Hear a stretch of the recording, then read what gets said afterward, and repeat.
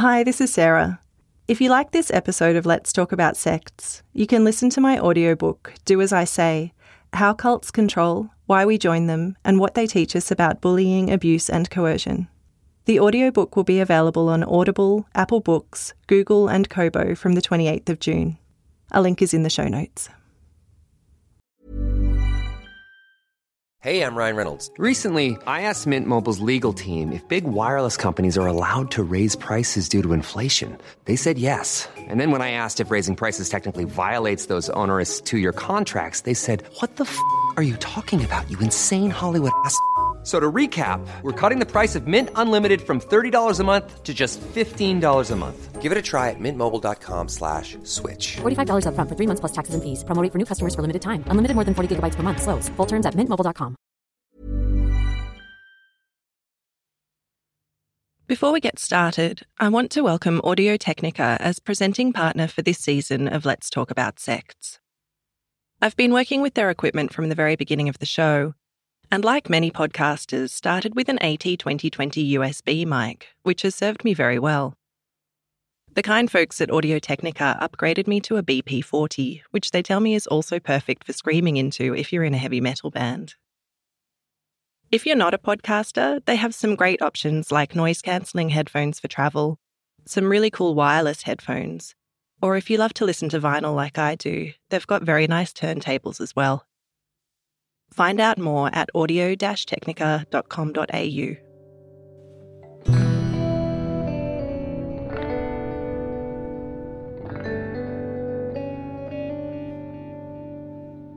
John Robert Stephens wrote when he was just 14 years old, "My joy must be in doing his will, in being his slave, in the confidence that whatever comes to me when following him is his doing.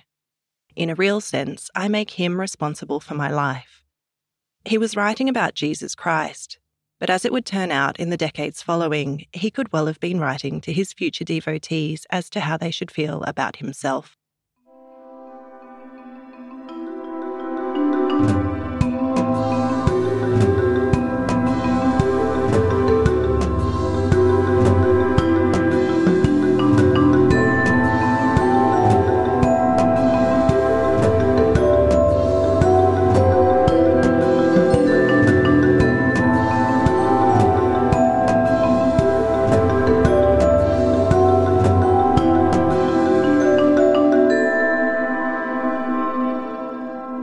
Welcome to Let's Talk About Sects, a podcast about cults around the world.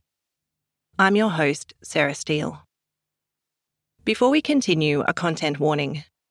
This podcast deals with issues that some people may find disturbing, related to emotional abuse and controlling behaviours. This episode also deals with sexual abuse, including of minors. Please use your discretion as to whether this will be suitable for you and those around you who may be listening to.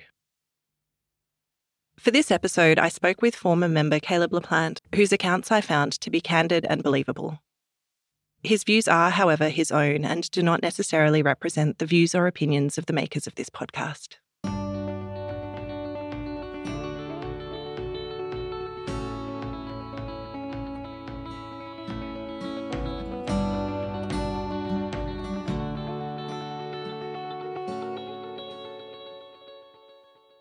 John Robert Bobby Stephens was born on the 7th of August 1919 to Eva Catherine and William J. Stephens in Story County, Iowa.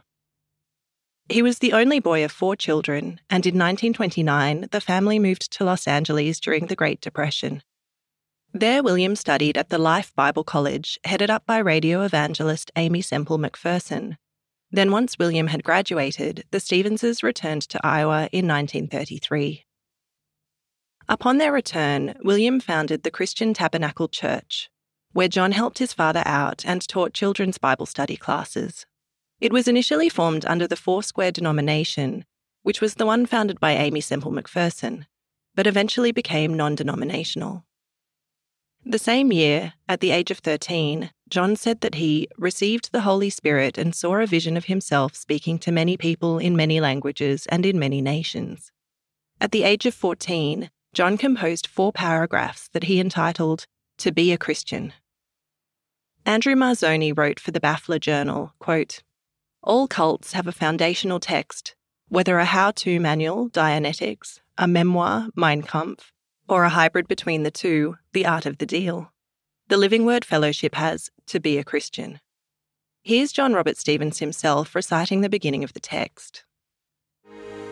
To be a Christian, as I understand Christ, means the acceptance of the absolute authority of Jesus in all my life. It means that in everything I am and do, when I eat and drink, when I buy and sell, when I work and play, when I read and think, that I look to Jesus as my master. It means that I enthrone him as king in my affections, that I subject my friendships to his dominion, that I conduct my business and my intellectual and social life under his inspection and direction. Although only 4 paragraphs, it's quite a long 4 paragraphs, so I'll just pull out a couple of other key quotes. To be a Christian means that I am no more my own man, but Christ's man. It means the giving of myself away to him, so that I have no more right or title to myself, so that I have no more claim upon myself and am no more at my own disposal. I am responsible for following, he is responsible for leading and keeping. It can be none of my business what happens to me, what I gain or lose when I follow him. I am also sure it will be mainly waste, friction, vain striving and misdirected effort, sickening failure and defeated ambition if I try to direct my own life. This gives you a bit of a sense of the emphasis on following and submission, and on giving up one's own sense of self. Quite impressive for a 14-year-old, but there's an interesting comparison of John's text and the words of George Heron from his 1892 text, Call of the Cross, that's worth a look. I've linked it in the show notes. John was already preaching himself by the age of 16, and after graduating Washington High School in 1937, he was ordained as a minister in the Pentecostal Full Gospel Temple, part of the Assemblies of God, according to biographical details from Living Word sources. However, Diane Langton for the Gazette wrote that John Robert was ordained at a Foursquare Gospel Church in Oklahoma in 1947, but he moved to the Assemblies of God Church in 1949 after a dispute. I came across a few differing accounts like these, and as with many charismatic leaders, there's the potential that some stories are embellished and some timelines condensed in the retelling. By the age of 20, John had married Martha Mickelson, and the couple had 2 daughters in the years following. According to an archive of the Living Word Fellowship website, which is no longer online, in 1949, John began preaching about a return to the pattern of church government outlined in the New Testament, restoring the purity and power of the first-century apostolic church described in the book of Acts. The Assemblies of God, which is the Pentecostal denomination to which Australia's current Prime Minister Scott Morrison subscribes, removed John from his pastorship as a result of these unorthodox teachings. So in June of 1951, John formed his own church in Southgate, California, which he called Grace Chapel. 2 years later, he started the Second Grace Church in Honolulu, Hawaii. Over the following 2 decades, John started a ministry school and a publishing house, and further churches became a part of his fellowship. According to the website Archive Again, even though Stevens initially resisted naming the growing fellowship of churches, it became commonly known as the Walk or This Walk, due to his emphasis that each Christian should have a personal walk with the Lord Jesus Christ. However, it was his biblically foundational messages which were so alive that gave rise to the name the Living Word Fellowship. John Robert Stevens' Living Word Fellowship is not to be confused with the Living Word Fellowship Christian group started in San Francisco in 1970 by Bobby Morris that told its post-1960s counterculture members to replace their drug use with getting high on Jesus. Some of John Robert Stevens' teachings overlapped with those of Sam Fife, whose name you'll remember from this season's episode about The Move. These included the fivefold ministry, emphasizing the roles of prophet and apostle under the manifest sons of God doctrine. These concepts were born of the latter rain movement and included a belief that the impending end times would bring about the leadership of the spiritual elite, that is, followers of the walk. who would establish the kingdom of God on earth prior to the return of Christ. Revelations and prophecy were big in the movement, with John receiving and sharing many. Conveniently, he suggested that followers would be better placed to receive revelations if they stopped thinking too hard. As an ex-member wrote in 2002, Stevens had a favourite saying, "People would be better off if they would stand on their heads." By this he meant put down your intellect and stop thinking so much. Thinking too much blocked your ability to receive divine revelation. They also wrote, "We were expected to accept what Stevens said as direct from God, without criticism. Our own spiritual capacity to receive the truth would confirm it. No need to carefully check the Bible."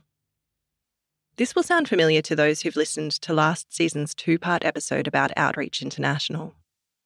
As the anonymous former member continues, the spoken word was, in practice if not in doctrine, placed on a par with Scripture.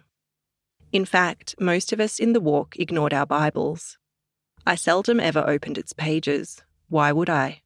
We were getting God's latest, hottest word straight off the press. From early on, John understood the power of his voice, and having travelled extensively to evangelise, he began transmitting his teachings over the radio and recording them on cassette tapes. John's tape recordings were labelled prior to distribution with a star that indicated the sermon's category. He had written a guide in 1958 entitled The First Principles, and it listed spiritual levels and stages of development under the categories milk for the babes, bread for the little children, and meat for the young men. The lessons were to lead followers from the first simple steps of faith into a mature relationship with God, and the cassette tapes were categorised accordingly. Sometime in the late 1960s, one of the affiliated churches left the following over concerns about occult teachings. Former follower Malika Bourne wrote on her blog, "Had our Iowa parents been told the truth, they never would have sent teenagers to learn not-so-spiritual principles with the youth groups in California. We youth were sent home having been taught occult practices to exercise in the bless-ins." A handy glossary compiled in an online forum defines a bless-in as a gathering, generally in a circle, left hand over, right hand under, increasing individual blessing by virtue of the collective. And the list includes terms such as binding for restraining, confining, capturing whatever is perceived as satanic, body as meaning the body of Christ, used almost exclusively referring to TLWF members, which will also sound familiar to those who listened to the previous Let's Talk About Sects episode about Outreach International. Cross dodger for a rebellious, unsubmissive spirit, probe as an invasive interrogation, position thinking as falsely imagining you matter as much to God as your leader does, rebellious spirit used to describe the spirit of a congregant not submissive to the authorities, closely linked to witchcraft and Satan, sent to your room as put on restriction for being rebellious, submission being a doctrine whereby members of the church must ask permission in minute detail for anything they wish to do, including but not limited to dating, marriage, employment, residence, schooling, areas of interest, etc., and upward flow, meaning the act of directing focus of activities towards apostolic level, preparing meals, cleaning house, and mowing the grass of your leader's home, while pretending they are God. Malika Bourne now suspects that the regular claims of demonic assault or witchcraft attack were distractions created so that John could avoid taking responsibility for his own actions, which appeared to include adultery. In 1970, presumably as a vote of confidence in his son, John's father William incorporated and renamed his Christian Tabernacle Church as the Church of the Living Word. Then, during one day in December 1972, John claimed to have travelled 7 years into the future, where he had seen the kingdom of God. This revelation resulted in many followers planning their lives around the coming 7-year period, which would supposedly end in their joining the kingdom.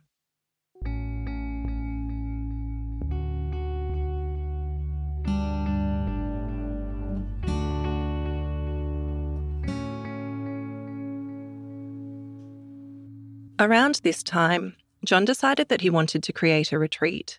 and by 1974, Shiloh had been constructed, a property with an estimated worth at the time of $5.5 million, and built largely with the unpaid labour of the Living Word followers. Anne Grovogel wrote about it for the Quad City Times in February 1979. Shiloh, a nearly self-sufficient complex 1.5 miles south of Kelowna and about 60 miles west of the Quad Cities, was established to train 1,000 prophets of God. Although there are 190 residents there now, occupancy ranges to 1,000, church officials said. In her article, Anne Grovogel described John Robert Stephens as follows. The short, stocky man wearing a sky blue leisure suit and open white shirt with curly grey hair peeking through at the chest looks more like a country western singer than a preacher. He had opened up Shiloh to reporters in 1979 for the first time due to some bad press. As Anne Grovogel wrote, Kelowna residents have begun wondering whether rumours of illicit sex, coercion, mind control, gun storage and prison-like security at Shiloh are true. But some say the widespread fear of Shiloh is just a fear of the unknown. Caleb LaPlante was born into the Living Word Fellowship in 1980 in Anaheim, California. He spoke to me from Oregon, where he now lives, about his experiences and those of others he knows from his time in the group, and from more recent sharing of stories with numerous ex-members. There were members of my parents' age group who in the 70s would work at this facility, this property, large, expansive property known as Shiloh in the heartland of Iowa. They were almost more like working stints for longer or shorter periods of time. A lot of people would relocate out there for years, and the work was cleaning up the property, building structures and dormitories and sanctuaries, all free labor, which is another incredibly important thing to highlight here, how much people gave of themselves physically, of their time and of their physical exertion for no compensation because they believed it's what was required of them and that it was spiritual and faithful beyond leading a Bible study or the usual things that you would expect. This is just multiple degrees, 10 times degrees of investment of yourself. And that was happening in the 70s and 80s. There are many later accounts on forums by ex-members of time spent at Shiloh under a form of virtual house arrest, being watched over by kind women to assist in their recovery from some kind of perceived craziness. These accounts seem to be mostly by women whose husbands or parents had sent them there. As the fellowship grew, it also came to encompass various business endeavours, including a sawmill where stories of lost fingers were not in any way unusual. Many young people, feeling that the end times were near, followed the advice of their elders to forego their education and dedicate themselves to so-called kingdom businesses, at which they earned a nominal sum, often far below minimum wage, or sometimes nothing at all aside from room and board. What little they did receive would often go towards their end-time preparations, at this time still thought to be coming in 1979 as per John's time travel visions from 1972. Those who had regular jobs would tithe money and would also be pressured to donate to various church projects, including Shiloh, a camp in Brazil, a school, and even a silver mine in Nevada. At its peak, around 100 churches across 4 continents were said to belong to the Living Word Fellowship. Unusually in the realm of religion-based cults, there wasn't a great deal of judgment over lifestyle in terms of smoking, frequenting bars, or even going to strip clubs, though homosexuality was not allowed.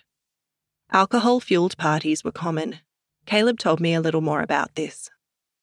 So John set the tone for that, and it's widely known how loose he was. And there was even whole homes of women in San Diego and LA that would be single women who would be asked to come and move into that home. And it's just known that part of the reason for that was that he had close access to them and there was a lot of grooming going on.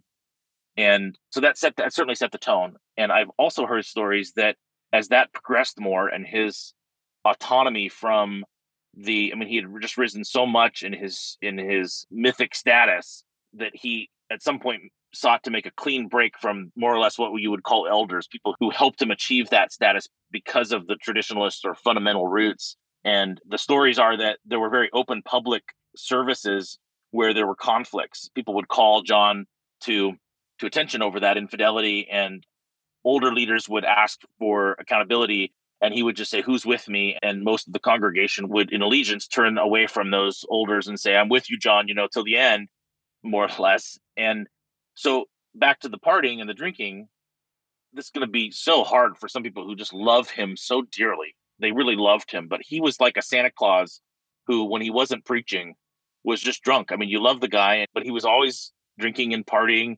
And the people my age, and even one generation above, who have stories of abuse, it almost all came out of that. There's two dynamics.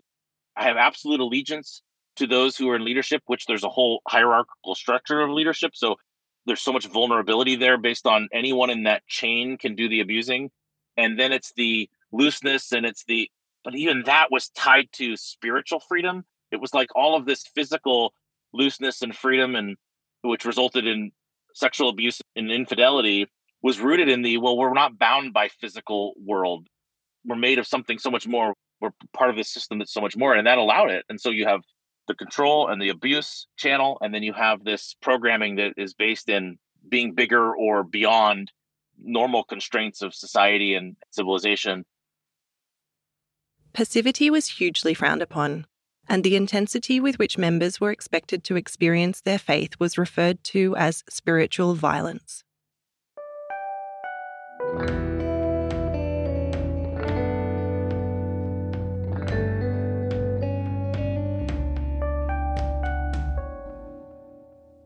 Anthony Tony Cox is a film producer, artist and art promoter who was married to Yoko Ono in the early 1960s. A daughter, Kyoko Chan Cox, was born to the couple on the 8th of August 1963. Tony did a lot of the parenting in Kyoko's early years, which Yoko would come to feel guilty about, according to Tony's later documentary, Vainglory. In 1966, Yoko left Tony for John Lennon, and following their subsequent divorce, Tony and his new partner Melinda embraced religion.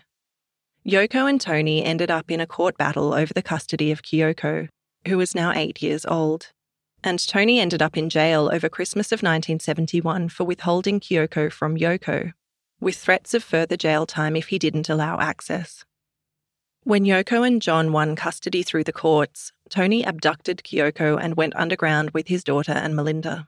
This is when he says his family was embraced by members of the Walk. John Robert Stevens personally delivered them a prophecy that put them in charge of overseeing church farms in Iowa. Private investigators hired by Yoko Ono and John Lennon weren't able to locate them, and Tony felt like all of his family's problems were solved, but he'd only managed to land them with new problems.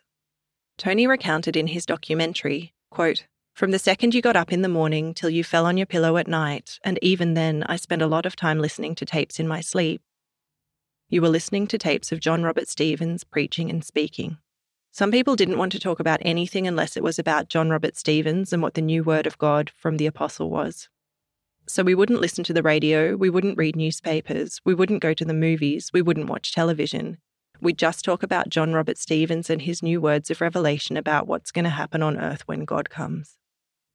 Tony went on to work in the sawmill, which he described as slave labour.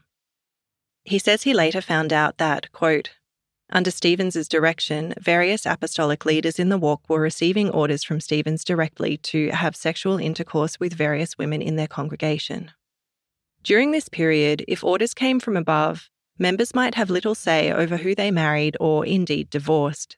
One member wrote in an email in response to some of my questions that she was told who to marry in 1971 at the age of 19, and then 7 years later was told to divorce her husband as he was withdrawing from the church. She followed the directions and was devastated to have to begin a new life all alone again after her marriage." Caleb LaPlante had some direct experience of this as well. When you're out, there's a code, whether it's written or rather understood, but you completely shut out those people and there's no access. And a lot of that took place with families. So you had people that were related by blood who were completely ostracized from one another. And it wasn't that somebody said, "Oh, you're not in contact with them," and it was this grueling process for the person who was still inside. It almost was like a badge of honor that I get to ostracize my loved ones because I'm still in. And to be even more specific, that took place with spouses, particularly when a marriage relationship was threatening in any way to the power structure. This actually happened in my own family. So I'm speaking first person, where the leadership would aggressively, forcefully, rapidly try to separate the marriage and get one person out of the cult. And oftentimes these were the very same people who they put together and matched a marriage, because that was so common, is whether you like each other or not, there was an intentional matchmaking that happened, and then a divorcing and a separating and matchmaking. And it was about control. Eventually, Tony Cox and Melinda's marriage was broken up by John Robert Stevens, and Tony managed to exit the walk with Kyoko after this. He made his documentary expose about the Living Word Fellowship in 1986. Kyoko was 22 at the time, but she didn't get in touch with her mother Yoko again until she was 37 years old and had a daughter of her own.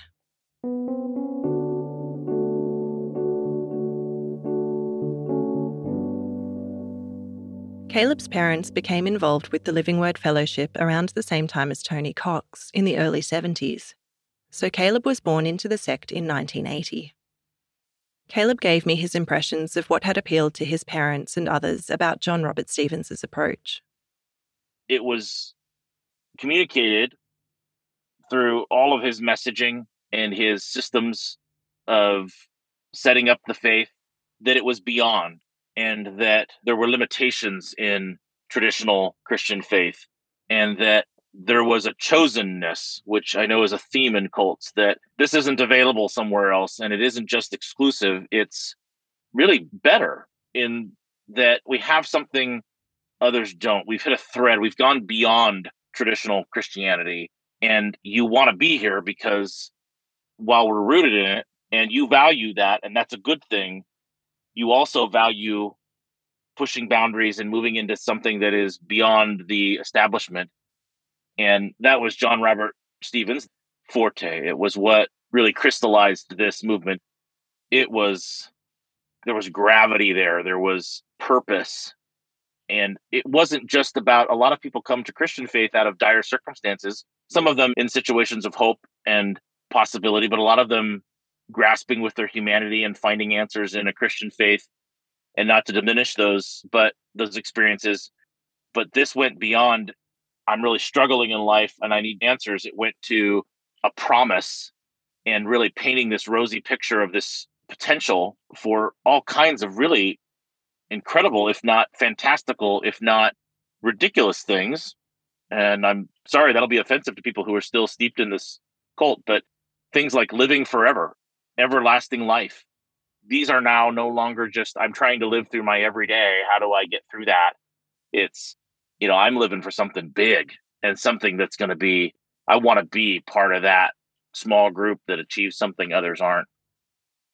Former Living Word Fellowship member Kelly Daniels wrote in a personal essay for The Sun magazine, Moses had lived hundreds of years and the world had been in decline ever since. To reverse this trend and live forever, as was our natural state, Stevens and his followers were creating the kingdom of heaven right here on earth.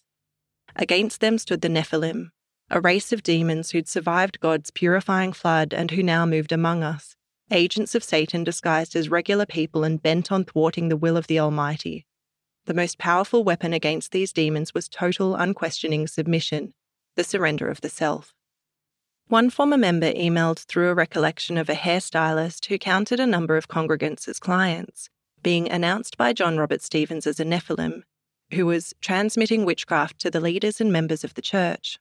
She recalled some 200-odd congregants having to approach the platform for John to lay hands on them and receive deliverances.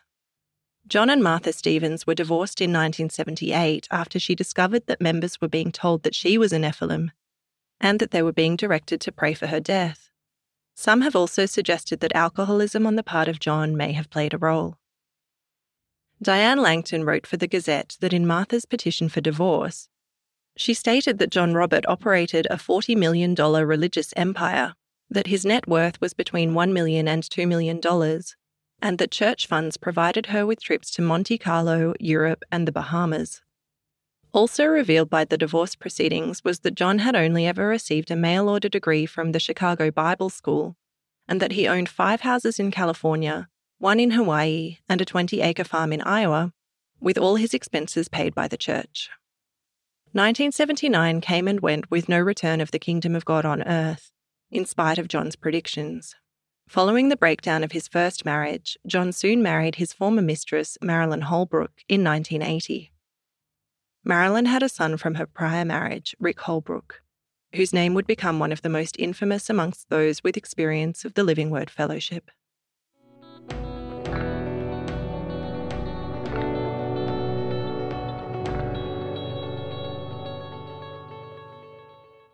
Submission up the line of the church hierarchy had become strongly emphasised for followers of the walk. And Woodrow Nichols wrote at the time that, while the scriptures, of course, call for a type of obedience to those over you in the Lord, it is certainly no manifesto for absolute obedience, the kind that Stevens is calling for. After all, every believer is ultimately responsible to God alone. A system of total obedience to those over you completely undermines this biblical principle, leading ultimately to the Nazi ethic of innocence in the light of obeying orders. The Nazi ethic and the type of totalitarian obedience Stevens has in mind is an analogy that should not be lightly dismissed. Over the next few years, there were a number of lawsuits over control of the Living Word Church, owned by John's father William, William's son-in-law Fred Bickart, and John. It became clear that John's father and Fred Bickart had grown to be concerned over John's leadership style. Diane Langton wrote in the Gazette that Fred claimed the sect's followers prayed for the deaths of people they thought were witches and kept files on members as a way to control them, but that William believed his son was influenced by his followers' adulation. By this time they were calling him the prophet and the door-opener apostle, amongst other things. But by 1983, John had dropped the court case, saying he wouldn't pursue control of his father's church any further, as he had been diagnosed with cancer and his health was failing. John Robert Stevens died on the 4th of June 1983 at the age of 62. Many followers believed that he would resurrect and waited for this to happen. But I'll give you one guess as to whether they're still waiting.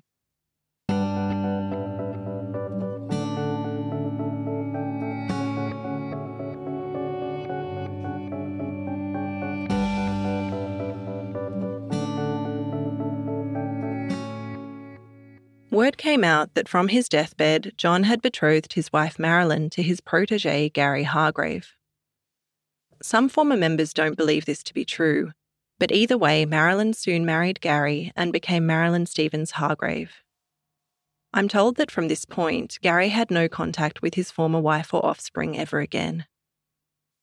Andrew Marzoni noted that Hargrave Family Ministries, which would eventually take over operations, was incorporated as a California non-profit religious corporation on March 26, 1982, which was before John had died. From an archive of the now-defunct website GaryandMarilynHargrave.com, quote, "Before Stevens' passing on June 4, 1983, he commissioned Marilyn to oversee the administration and spiritual direction of the Living Word Fellowship. Although the time surrounding Stevens' death was tumultuous for all the churches, it was largely Marilyn's love, faith, and determination that kept the fellowship together and moving forward in the will of God." I asked Caleb about his impression of this handover of power, and he told me that even though he was very young at the time, he's since been able to form an idea of what happened through learning about the experiences of other ex-members. He became an administrator of a Survivor Stories group and has now heard hundreds of stories, as well as undertaking his own research. So Marilyn was married and had children, and I don't know what years she came into the Living Word Fellowship cult, but it was definitely prior to the 70s.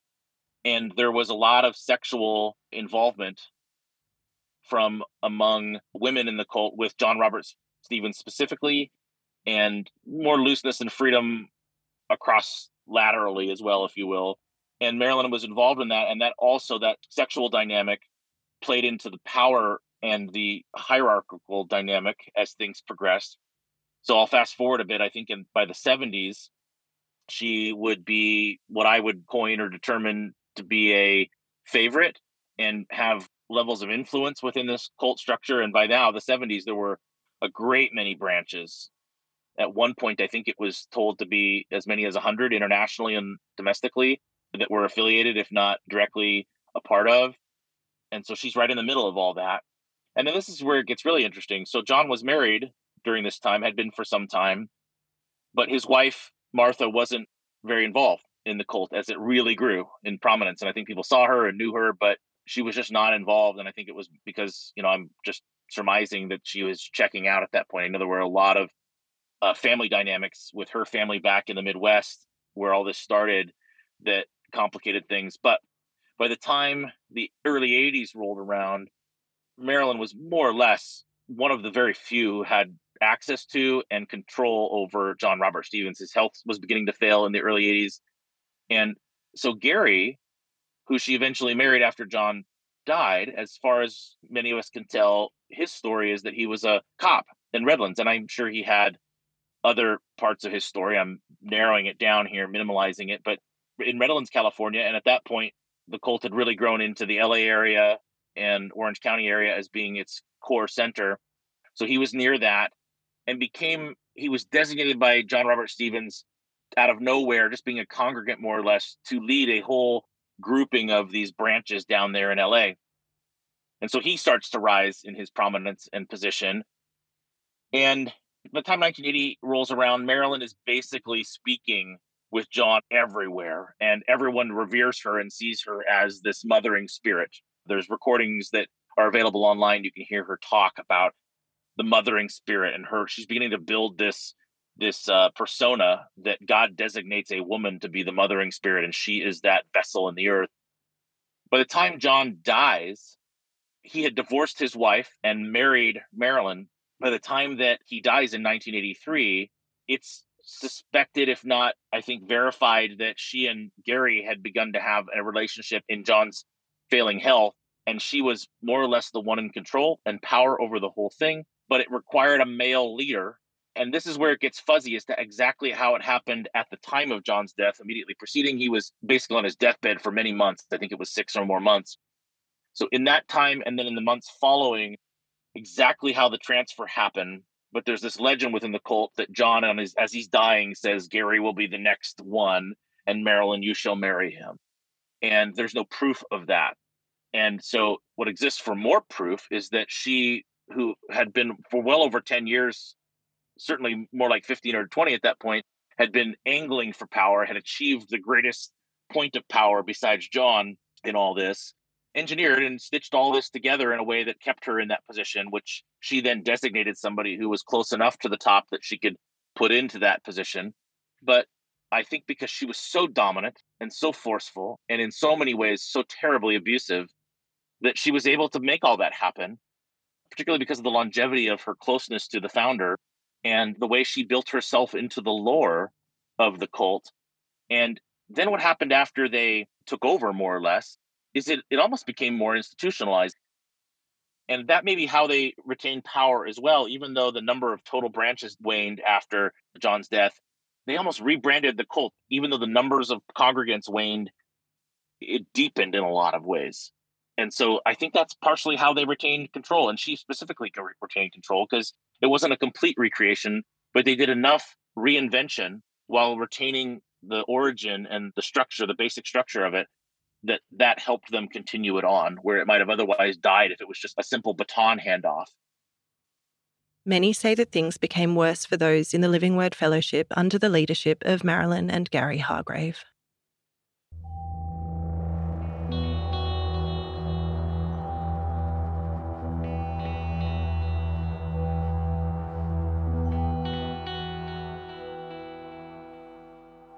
Sometime after the death of John Robert Stevens, a woman came forward and admitted that she'd been with John during his disappearance in December 1972, when he'd claimed he had travelled into the future.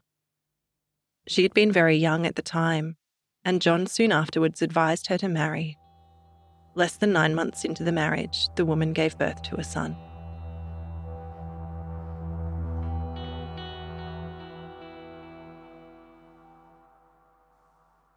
Under Marilyn and Gary, there wasn't any emphasis on bringing in new members. Here's Caleb again. You didn't get a lot of, hey, it's Sunday, bring a visitor kind of thing.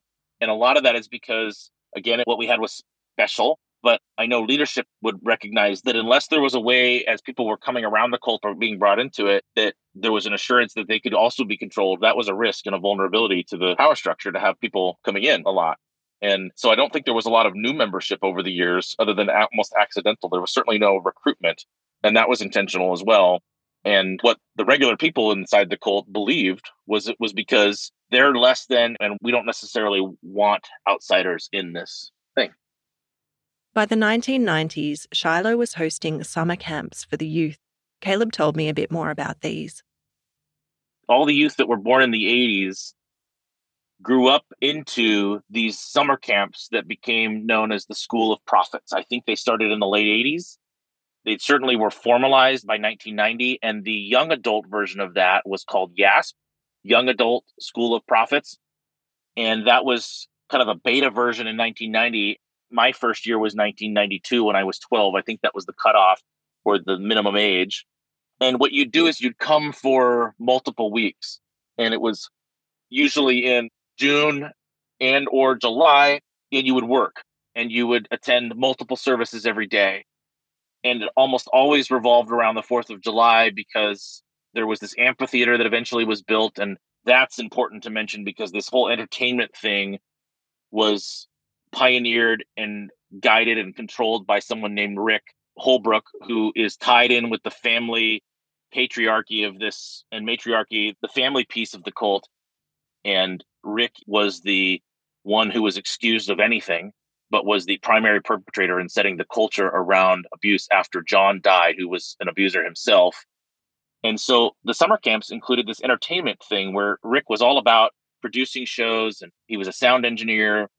So the camps had that. It was a very fun part of the camp, actually, but most of the camp was about just intense amounts of all-day worship and service and then working. And the young adult version of that was a bunch of us who were born into it, who would come and we'd stay in the dorms, and we'd have what was called dorm dads or dorm moms, and we'd do these various activities. Some of it was fun. I don't want to make it out to be like terrible all the time, but it was indoctrination at its finest. It was take you out of your home setting, bring you here with all of the others so you can witness and share the indoctrination together. And those relationships are actually priceless and precious. Those are what, in this month since the thing has fallen apart, has been the most amazing thing for so many survivors, is to connect with other survivors who they hold dear from those times.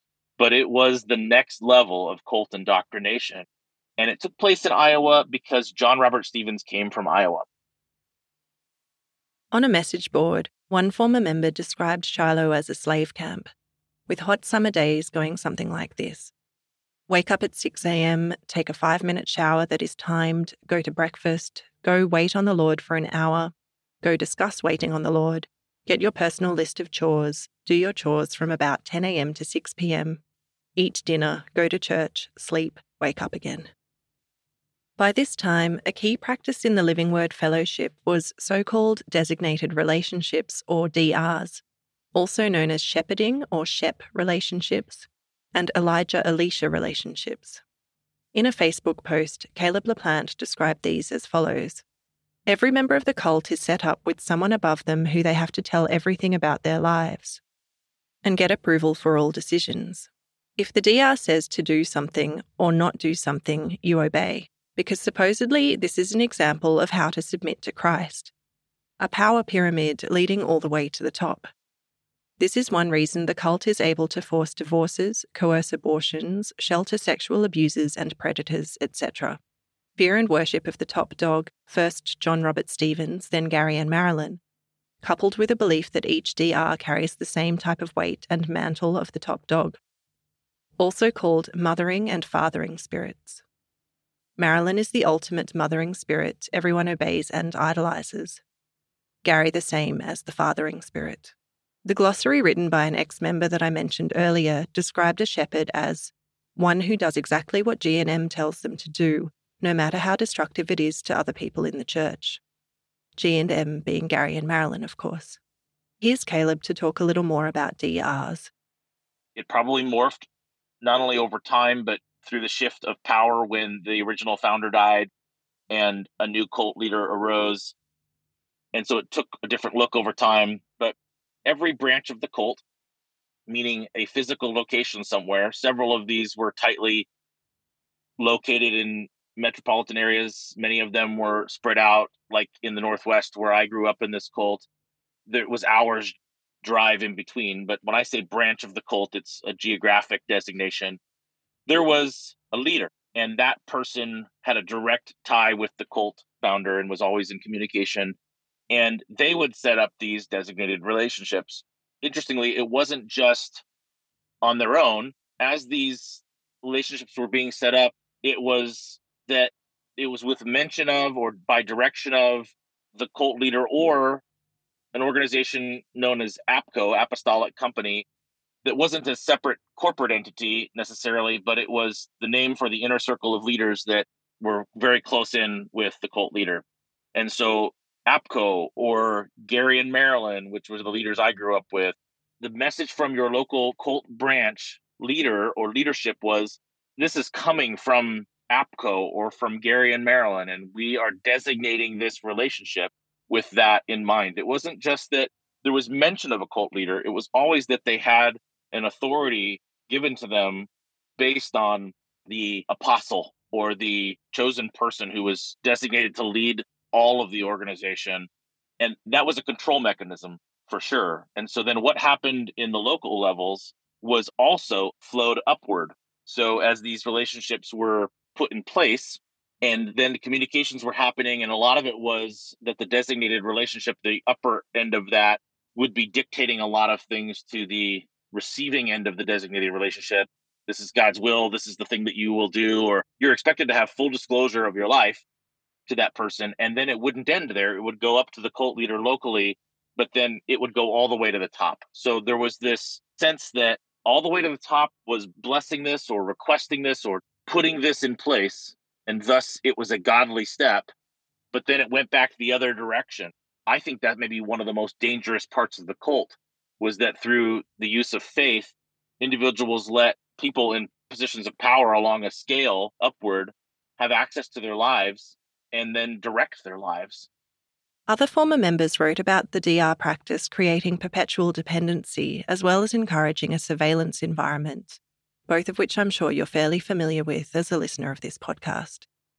One former member wrote in answer to my questions, I have zero idea how to convey the toll of every decision being submitted to the leadership, but things as crazy as who to date, marry, how long to wait to marry, what kind of car to buy, where to live, to have children, more children or no children at all, as well as to abort children or not, to go to college or not go to college, job changes, diet, what to eat, what not to eat, pretty much everything. She also said that as children they were given to Gary and Marilyn as stand-in parents, and that it was about the upward flow supporting their lavish lifestyle and the whims of Marilyn's children.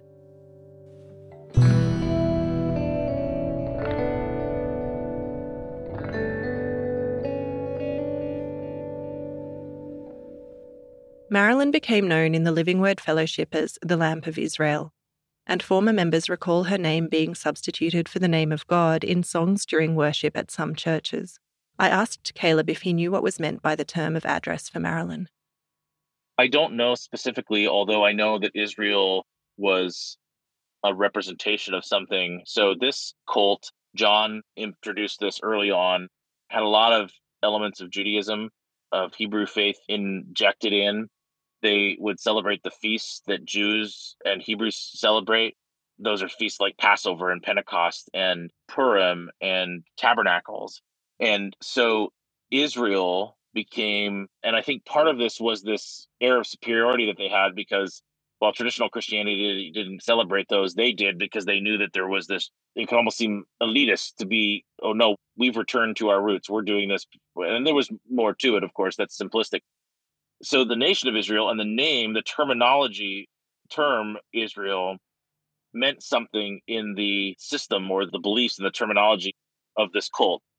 So for her, she became the new John. Gary was still idealized and made an idol, but similar to the way that John portrayed himself and everyone believed that he was unique and only he had this mantle, the Lamp of Israel was a term that she had that made her unique and special and tied to this heritage.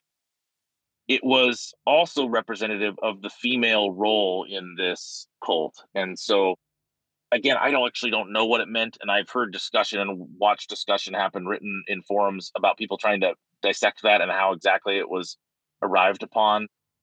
I can say that when people heard it, it signified something to everybody in the cult. They knew that that was some special designation, and they revered her and they feared her. And that was a term that they gave her to distinguish her apart from anybody else. And she referred to herself that way. And I think it gave her some level of credibility, again, back to the Israel thing. And yeah, you didn't cross Marilyn because that was the fiercest person to cross. I don't want to go down too many rabbit holes here, but certainly Marilyn is someone who not only was the center as one individual, but her ethos, the beliefs that stemmed from her as the female and as the dictator of the cult, had so many ramifications, especially for young women as to their there was a message in the 80s about girls turn it off, about how girls need to become zero and not put their spirits on men, and that by being anything else other than just the most minimal you can possibly be, you're basically being a tramp and a slut, and it's your fault and not men's fault in any way whatsoever. And that was a way to shame early on. When sexual abuse happened, it was already pre-programmed that women were at fault and responsible.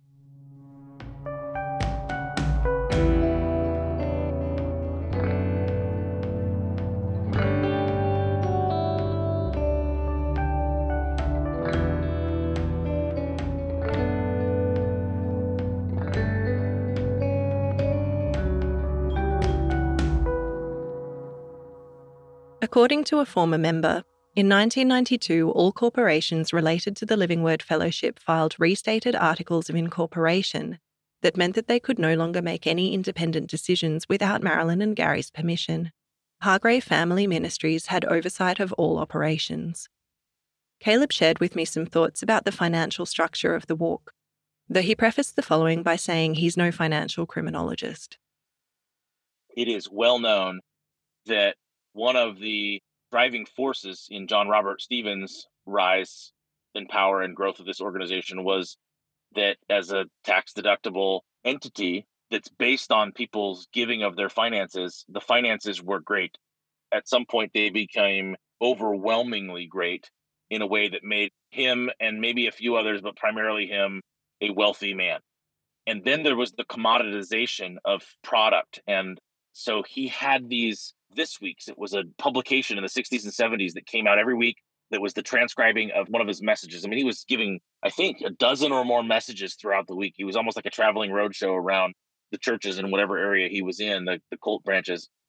And it was turned into written and then eventually turned into audio via cassette, and it was purchased by congregants, and it became a product that beyond just the normal church giving where here, let me give you my money, and it goes into this more or less slush fund that isn't managed or governed, that's tax deductible. This was now a product, the exclusive word of God that only this individual had, which was so key in the founding of this cult that you couldn't get this anywhere else. This man spoke something straight from the mouth of God that no one else had. They put it in written and auditory form and then sold it. And Gary took that to the next level. And when the cult disbanded in late 2018, the corporate legal structure, his personal wealth, he owned enough personal residences that as he began to sell them quickly and put them on the market, we're talking about dozens of millions of dollars in his own value. And that's not even, we don't even know what he controlled personally and how much money had flowed to his personal accounts over that time. But he had set up a legal structure. This is where, from John Robert Stevens to Gary in Maryland, it really was perfected. The corporate structure under John, there was a corporation, and I know there was some sub-corporations and maybe corporations that were just associated with local branches that may or may not have been directly affiliated or tied to the hierarchy. But it became deliberate and very structured under Gary and Maryland, where they had an overarching entity that controlled all the other branches of the cult, including their real property. And at times they would, through the 90s specifically, I know there was a push for this, they would sell off and close certain branches in order to bring those monies in-house. And there was no accounting for that. So now you have the commoditization of the word that now Gary and Marilyn brought, that he's now the new mouthpiece that only he can bring. And they're making money off of that. And now you have complete legal control over all the assets of all these various congregations. And then it gets really wild. I mean, they created a health food product and brand called Maryland Farms. They named it after Maryland, and they were selling health items. There was even a computer at one point that Gary was trying to sell computers.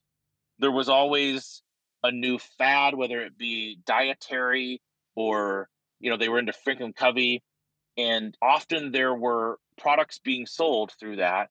And that's just so important to this cult, and how damaging it is that it really becomes just only a vehicle at some point by which to flow financial resources, and beyond the abuse and control, financial resources to the very top, and making so few wealthy, if not exclusively one or two individuals wealthy, and everyone else, more or less, besides what they earn at their job and maybe their wealth based on that, many people gave everything they had and were left with nothing, particularly as generations started to age.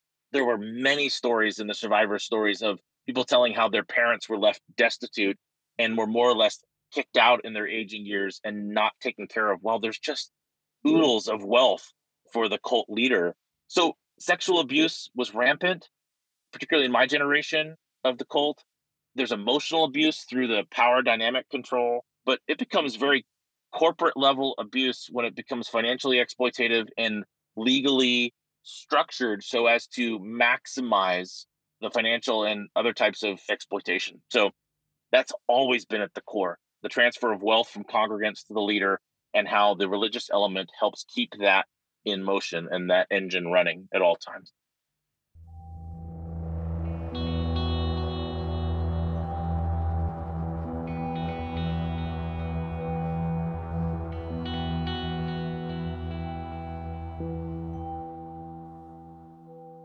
A former member shared her experiences over email of leaving the Living Word Fellowship, having been involved since the early days in the 1960s. Her mother had left in 1984, and she had followed directions not to have contact for almost a decade before she got in touch again. Becoming more involved with her mother's care as she aged, this woman felt ashamed for her prior neglect of the relationship. When she tried to take her mother back to church, her DR, designated relationship, told her not to do so because she was taking too much focus. Later, in hospice care, a hospice chaplain was so wonderful for her to deal with that his questions around why her own church wasn't helping started to open her mind to doubts. Over the next couple of years, she became more disenchanted and finally left, having been involved for 4 decades of her life. For many years, she and her husband refrained from any critical comments about the church, as they had children and grandchildren involved who they didn't want to be cut off from. She told me, "I felt all alone for several years and still have difficulty making new friends. Former friends no longer communicated unless it was to try to talk me into going back to church." This former member also shared what she considered warning signs to look out for with groups like The Walk. A charismatic leader who seems to be mostly worshipped by the congregation, leaders who discourage free thought or listening to dissenting voices,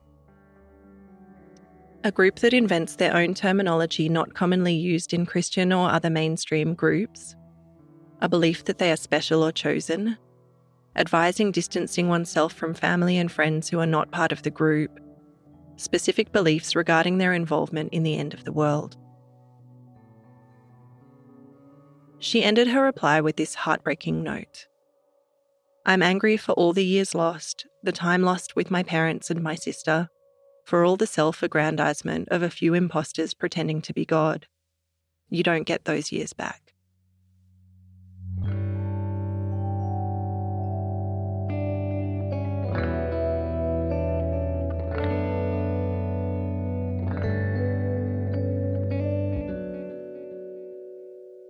Marilyn Stevens Hargrave died in 2015, and as Caleb mentioned, she had been the real driving force of the couple in the leadership. 100%. And even though he was doing most of the preaching, he wasn't a dumb man by any means. and that's derogatory. I shouldn't say that. He wasn't a simple man that just took orders. He was very much not only complicit, but capable of being an active member in this power structure at the very top.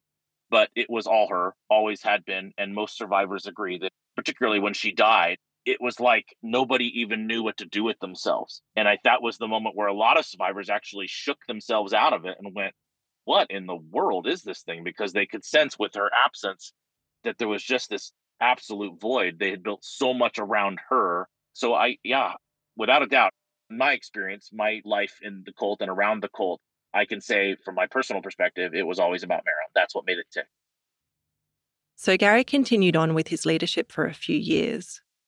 But this next iteration of the walk was not destined to last. On the 24th of October 2018, Shalom Abrahamson Caples wrote an open letter to the Living Word Fellowship congregation. She attached letters that she had written to fellowship leaders in the early 2000s, detailing some of the sexual abuse she had experienced at the hands of Rick Holbrook, Marilyn's son. In the open letter, she wrote that she hoped Gary Hargrave and other leaders who were told about or witnessed abuse would acknowledge that they did not help the victims, but instead they kept the victims silent and kept the abusers in power. She also wrote that the issue was a culture of enablers and abusers. She posted her reasons for writing the open letter on Facebook as follows. 1. A real problem exists even after removing Rick Holbrook from the ministry, and those in power should be held accountable. 2. I can no longer carry these secrets and their shame, and I want to be free of the damage of these abuses. 3. I want the other girls and women and men and children who have also been abused to know that they are not alone. I'm not being brave, I just believe that the truth will set me free and hopefully provide a way, a safe way, for others to come forth with their truth and be set free. 4. To start living unapologetically without regrets, although I do not know if that is possible because exposing this truth is embarrassing to me and hurtful to many others. I was too trusting and allowed people to control my life decisions that in return hurt me and others around me. I was fearful and intimidated, and even worse, I believed they were the only way to God, Christ in the flesh.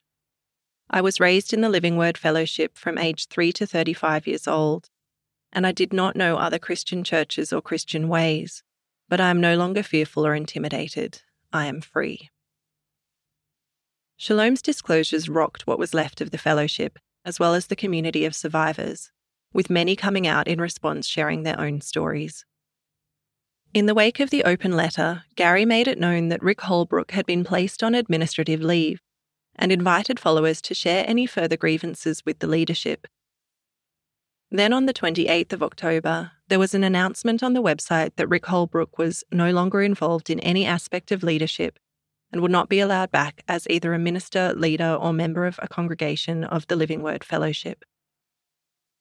On the 1st of November 2018, Gary wrote an apology letter to remaining followers and ex-members. It's one of the better letters of apology I've read in such a situation, taking responsibility as leader and asking others not to express anger towards those sharing their experiences and pain. It stated 2 men by name, Richard Holbrook and Scott MacDonald, who were being removed from all commissions, ministry and employment. It also stated that the legal structure of the Living Word Fellowship was being dismantled, with each local church to decide on its own how to move forward as an independent local congregation and to engage in fellowship with one another in a free will, autonomous relationship. The letter ended, quote, "Lastly, I will personally resign from any authority within the churches or church leadership to simply retire or pursue other avenues of livelihood. It is impossible to express how sorry and apologetic I am for my failures. With all sincerity and with a contrite spirit, I repent of my errors and beg your forgiveness. In Christ's blood, Gary Hargrave." Caleb sent me his personal response to Gary Hargrave's apology letter. In it, he quite rightly asked about the money. Quote, "Ill-gotten gains, all of it. If you want to be remembered as truly being contrite, then give it all back, every penny." As another former member put it, the many properties of TLWF should be donated to fund an account that provides funding for therapy and support services to former members. Caleb and others, understandably, want full accountability and legal scrutiny over the symbolic apology letter. Caleb is also very suspicious about how quickly Gary was able to wind up the overall corporate structure of the Living Word Fellowship. I think that when Marilyn died, he knew that it would never be the same, not just because she was gone, but because could they really reinvent a power dynamic a third time? And so he may have hoped that it would continue on for a long period of time, but I think he started making plans for the eventual devolution of this system. And thus, by plans, I mean protecting not only his financial assets, but his responsibility for any of this. And so it was very apparent to me that you don't shut down the whole system in 2 weeks if you didn't have it already pre-engineered and pre-designed and predetermined. And he had remarried by the time that this had happened. He'd married a younger Brazilian woman who the whole Brazilian element is just a whole piece that while there were multiple pockets of international activity around this cult, the Brazil element was just one of the most telling and terrible, not to diminish those experiences of survivors in other areas. But I mean, they actually created a compound by which everyone there lived and had no ownership of, and it's a different socioeconomic situation down there. And so the ability to prey upon these individuals became pretty great. And he had remarried by 2018, this Brazilian. And I feel like between that and Hawaii, there were enough elements for him where he could step away from, especially if he'd been planning this, he could step away from the legal side and from the financial side, get himself out of it, and yet still have some protection. What I mean by the Hawaii is he had a whole contingent over there and a whole legal structure that were loyal to him. And the Brazil element, I don't think he's actually done this, but there was some mention early on that he could have left if the threat had been too great to him and gone down there and he couldn't be held accountable. He'd be immune to some of the consequences. And he was so swift in his shutting everything down and withdrawing his financial assets that I think that's how he avoided a lot of those consequences, because he had pre-engineered it. And he is not gone, by the way. He's out of the limelight. He's actually out of any kind of light. But those who are loyal to him are very much in communication with him and figuring out how to re-embed him in this and how to keep the thing going. It'll never be like it was. I mean, I think all survivors are very clear about that. The good news is this cult can't reemerge. It's not going to grow again from this smoldering bit of ember that it is in various locations, but it also isn't dead. And so it's a strange dynamic to be in because, for instance, the cult group in here in Grants Pass, who harbored multiple sexual abusers of children for many years and leadership knew about it, they are still going and still regularly teaching from Gary's previous words, not his new messaging, and John's. And I think they're one of the rare ones that are still going at that level. But I know LA still has a contingent that's meeting, and there may be a few others. And Gary is still very much there. For those who are loyal, he didn't just ride off into the sunset. He very much appears to have, but he's there. And I think he's looking for how to retain that loyalty and do something with it, whatever it might be, which just is a call to diligence for those who have seen this and are now outward and vocal and have identified as survivors and are willing to share those stories. It's just so important. So while the thing is on its last leg, if you will, and it may never really return to much, it isn't over. It's not done. And I think that's part of the reason why these podcasts, you're helping other listeners understand different cults that have been or maybe still are. But for those who are listening who have a background in this particular cult, I think it's just so important that they hear someone, I'm not the designated voice of survivors, but that they hear survivors in different venues and settings speak up against this particular cult that they may have had an experience with, and that they're able to then further recognize it as such and not allow it a place back in the world or in their own lives individually. Looking at GaryHargrave.com today, apart from removing mentions of the Living Word Fellowship and Shiloh University, not a lot seems to have changed. The blog hasn't had any updates since the 21st of October 2018. It would be fair to expect that with true accountability, the sentiments of what Gary wrote in his apology letter would be reflected there clearly for all to see.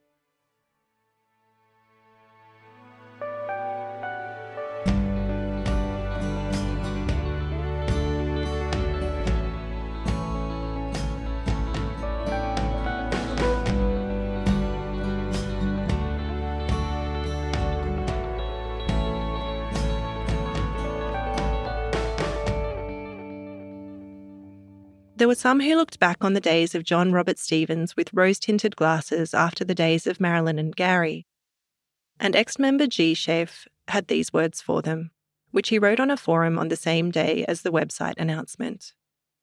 Quote, "We know for certain that John Robert Stevens arranged numerous marriages between his congregants, consolidated millions of dollars worth of church assets solely under his name, dined almost exclusively at fancy restaurants with multiple credit cards from Kingdom businesses, was involved in a silver mine Ponzi scheme, and, above all, JRS preached a toxic message of total submission and unquestioning loyalty to abusive deacons whom he placed over the lives of others. He demanded this of his congregants as they abandoned their jobs, joined communal homes, moved across the country, worked 80-hour weeks performing unskilled manual labour, and donated almost all of their earnings to the church.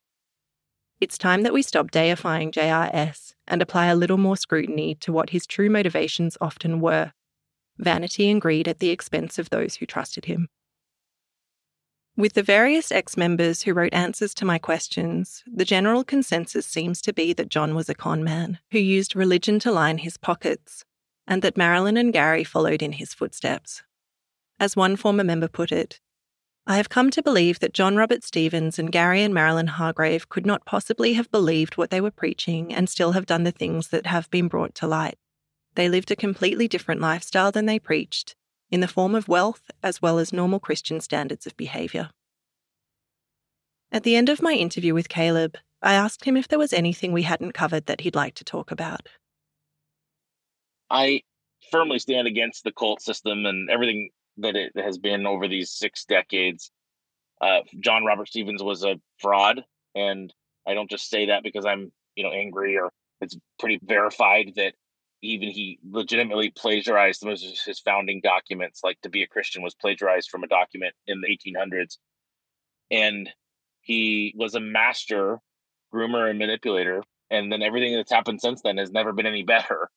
But it's a weird dynamic because, while I don't support the cult and I'm actually quite against it, there are people that I know that are even still in it today who I care for. And then even more so, I know that they care for my family and I.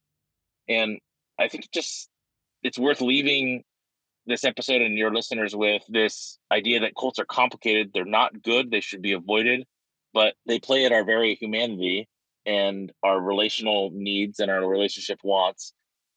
And then once you're stuck in one, boy, they are really difficult to leave and destructive to lives and families in a way that you would think it would be obvious to recognize and flee from, but we don't. And so it's just so important to be dutiful, to be proactive in understanding what a cult is, and just guard against it in your life. And it doesn't mean live a sheltered life or a guarded life, but lead one that's informed and learn about what the dangers are of these particular types of systems, and then identify them in your life if they're approaching or encroaching, and then stay away. And for all survivors of cults out there, whether it's your calling to voice and speak, or just quietly be resolved to know what this is and why it's dangerous, I'm wishing well for all survivors of cults. It's just not a pleasant thing in anyone's past, but there is certainly hope, and particularly in identifying what it really was in your life and being able to move beyond it. It's a bright, incredible world with so much to offer, and the limited, narrow perspective that the cult offers, particularly that the leader defines for its followers, is such a false and narrow view of the world that if we can just get out beyond it and work through the tough transition points, not that life is actually roses and rainbows, that's not the point of this last parting thought either, but it's certainly so much more than what a cult offers. So to all survivors of cults out there who may already know that, but particularly those who don't know that and are searching for finding perspective on life, so many survivors that I know that I'm in contact with and care for are saying that, yeah, not only is there hope, life is good and rich. And so I think that's maybe a good place to leave my own personal perspective on my history with cult and my current place in life. But I can speak confidently that it can be every survivor's voice and their message. And so I hope that many of your listeners are finding that in their lives, and we're able to support others and encourage them if they are cult survivors, having learned about this podcast. And so thanks for what you do, Sarah. Really grateful that you make this place available to open up the lid and see inside cults and then get the word out. Caleb has faced some real personal consequences from being so vocal about his experiences and his support of the women who have come forward, but he feels it's important that he do so. As with so many ex-members, I have a lot of admiration for his resolve in speaking out.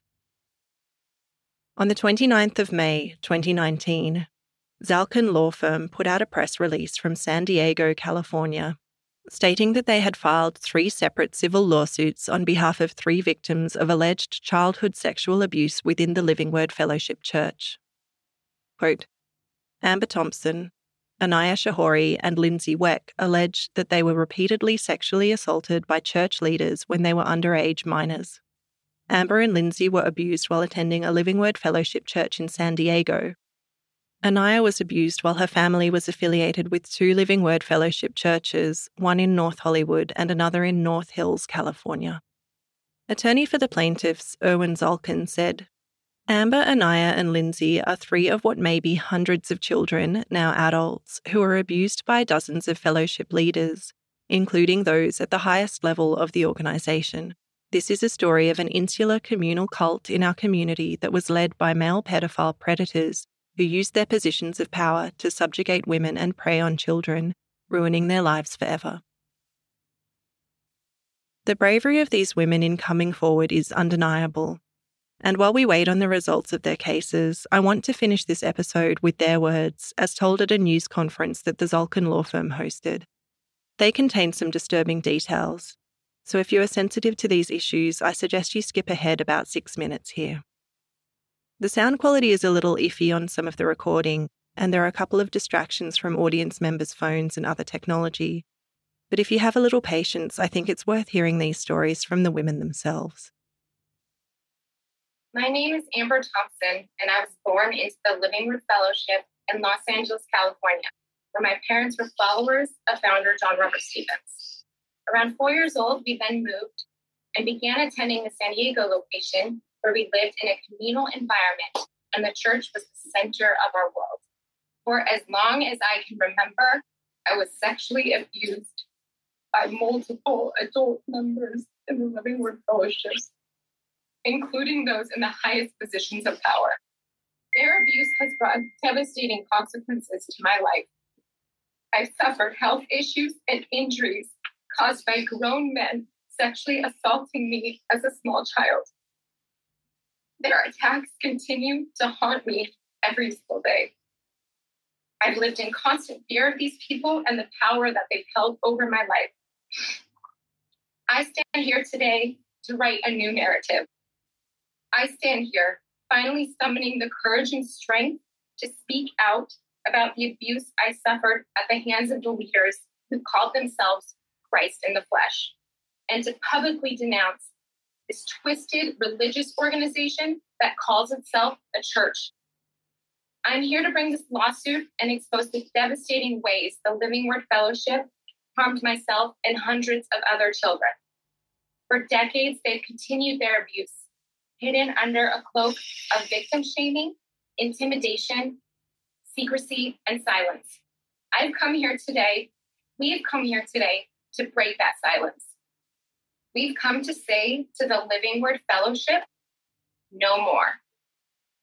Your time is up. And to every victim, I want you to know that you are not alone. I hope that together we are able to see the light through all of this darkness, and we can finally find the true healing and justice we so desire. Thank you. Hi, my name is Anaya Shahori. I'm 36 years old. I was also born into the Living Word Fellowship in Los Angeles, California, where my parents, we were followers of the teachings of John Robert Stevens, the founder of the church. And I also attended the church school for my entire life, as well as working in a publishing company in North Hollywood, Los Angeles. I also attended the services there, and I attended the church fund school. And for as long as I can remember, I was sexually abused and emotionally abused by the members of the Living Word Fellowship. From those in the highest positions, to my babysitter, to those who ran the publishing company, to the teachers at my school. I was raised to serve the demands of these men and women and to earn my place by engaging in child labor from the earliest ages that I can remember. And I know my place as a subservient woman to the will of men who command this organization. While I left at 19, the harm of this cult haunts me to this day. It has had devastating consequences over my life. To this day, I'm suffering from emotional and physical consequences. It also affected my career and my relationships. I have brought this lawsuit, and I am here publicly to do what I can to expose the Living Word Fellowship and to those who cause great harm not only to myself, but to many children and women for most of their lives. Their sexual and emotional abuse of children and the years of cover-up from law enforcement and the public. I can only hope that coming forward will help others to do so as well. Thank you. My name is Lindsay Weck. I was born into the Living Word Fellowship in San Diego, California. It has been incredibly difficult for me to come forward publicly and speak about the severe harm that has been done to me and so many others at the teachings and practices of the Living Word Fellowship. I wasn't sure if I would be able to come here until just now and stand here with these brave women today, but here I am. Since as far back as I can remember, I was indoctrinated not to trust the outside world and to adhere to the strict teachings of the Living Word Fellowship. I was assigned, as all children were, a designated relationship or a spiritual parent who was to monitor and control every aspect of my life. As children, we were divided into youth groups. When I was 12, I was in a group called the Joshua Generation. The perpetrator at the time was the leader of the Joshua Generation. After I graduated from that group, I was put to work. I became a helper of the Joshua Generation. And it was at that time that the perpetrator began taking a special interest in me. He groomed me into thinking that he cared about me in a loving, personal way. And by the time I was 14, he started having a sexual relationship with me. This relationship went on for over 2 years. Adult church leaders knew this man was having sex with me as a child, and they treated it like an unauthorized dating relationship. He told us to break up and wait till I was 18. They accused me of being promiscuous and discouraged any interactions with the police. For decades since, I have felt embarrassed and ashamed. I blame myself for what happened to me. It was only after Shalom's post, an open letter of her experience, and others started coming out, that I realized that I wasn't alone. I have filed this lawsuit not just for me, but for the countless others like me, in hopes that it will stop and be exposed. I'll be sure to update the show notes with any developments in the lawsuits. Today, Shiloh's website describes it as a non-denominational Christian church that is independently incorporated. An article on the 23rd of January 2020 in Iowa's The News reported that a developer's plans for Shiloh had been presented at a Kelowna City Council meeting. It seems the spiritual home of the Living Word Fellowship, that was a place of hardship for so many, is set to become residential units, campgrounds, and parklands.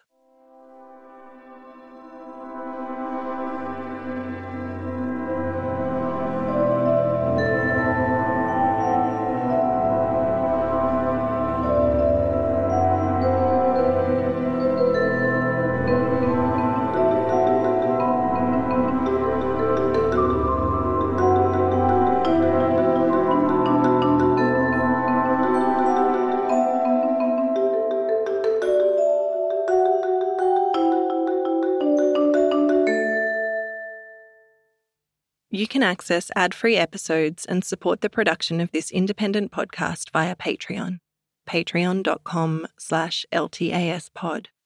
This episode of Let's Talk About Sects was written and researched by me, Sarah Steele. Music was by Joe Gould. A special thanks to Caleb LaPlante for sharing his experiences with me for this episode, and also those who wrote their responses by email. Additional information sources are listed on our website at ltaspod.com. Thanks again to Audio Technica, presenting partner for Season 3 of Let's Talk About Sects.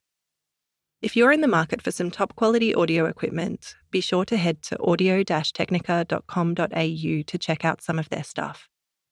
Their range of earphones and headphones is quite ridiculous, from sport to gaming to professional studio, and they're known for some of the best sound around. If you've been personally affected by involvement in a cult or would like to support those who have been, you can find support or donate to Cult Information and Family Support if you're in Australia via www.cifs.org.au, and you can find resources outside of Australia with the International Cultic Studies Association via www.icsahome.com. Thanks for listening and hope you'll join me again next month. Acast powers the world's best podcasts. Here's a show that we recommend. Are you a reality TV junkie? Do you ever think, dang, I wish I had someone to talk to about all the trash TV that I watch? Well, look no further, garbage lover, because Reality Gaze is a podcast for you. Hello, I'm Maddie. And I'm Poodle, and we're the Reality Gaze. We talk about all your favorite unscripted shows like The Golden Bachelor, Love is Blind, and TLC's big, messy behemoth, 90 Day Fiancé. And if you're driving to work, folding laundry, or just pretending to listen to your husband talk about sports, just put on the pod, and you've instantly got two gay besties spilling all the tea and reading these people for filth. So come at us, y'all. Find Reality Gaze wherever you listen to podcasts.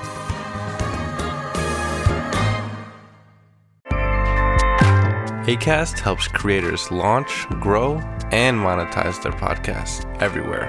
Acast.com.